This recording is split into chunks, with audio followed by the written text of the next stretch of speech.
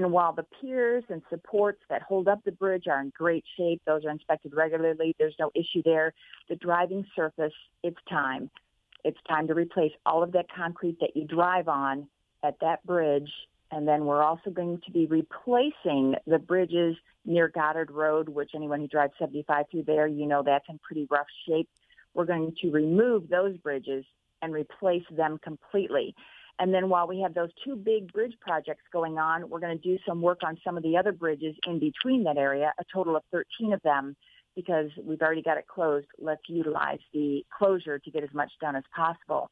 And after examining many different options of where would we detour people, the best case for lots of reasons has come up that northbound traffic will always be able to go north, but southbound, we're going to detour that traffic onto I-96 westbound. Once that is west, we're asking the truck traffic, and we will be signing for the official detour to take drivers west on 96 all the way out to 275 for a couple of reasons. Number one, we've just redone I-96. It's in great shape, and it's a wide enough freeway that it can handle all the additional truck traffic. If they head out to 275, that goes then south all the way back to I-75 in Monroe. While it is an additional, I believe it's more than 20 miles of a detour, it's just one freeway to one freeway. It keeps all that truck traffic on our MDOT roads, and it's pretty easy to figure out. You can use I-94 to get to Southfield to make your way into Lincoln Park. You can use Fort Street. We will keep that Fort Street bridge down. There will be no construction, so unless there's a ship coming through, you will always be able to use Fort Street as another alternative for the locals, people who live in that area, work in that area, businesses in that area. But we are not signing for truck traffic, freeway traffic to use that. Locals will also know they can use the county road, Jefferson Avenue.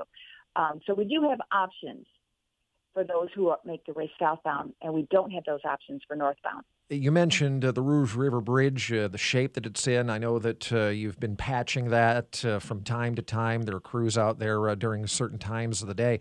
You can only patch it for so long. Eventually, you've got to be able to replace the thing. That is what we're doing. The idea that it has done its good 50 to 60 years of service that we do the bridge could do. But considering we have, I believe it's almost 100,000 vehicles a day, we'll use I-75 through that stretch, the Rouge River Bridge. Because 75, it's an interstate, it connects people through the rest of the country along I-75. So it's a very important road, gets a lot of use, and it is time. We're going to pull out all that concrete, and we call it the deck surface. And then we're going to do repairs to the deck surface, pour in new concrete, and all of the things that need to go on. And that, along with the other 13 bridges that are being rehabbed and the complete rebuild of near Goddard, it's going to take approximately 2 years. When does it start?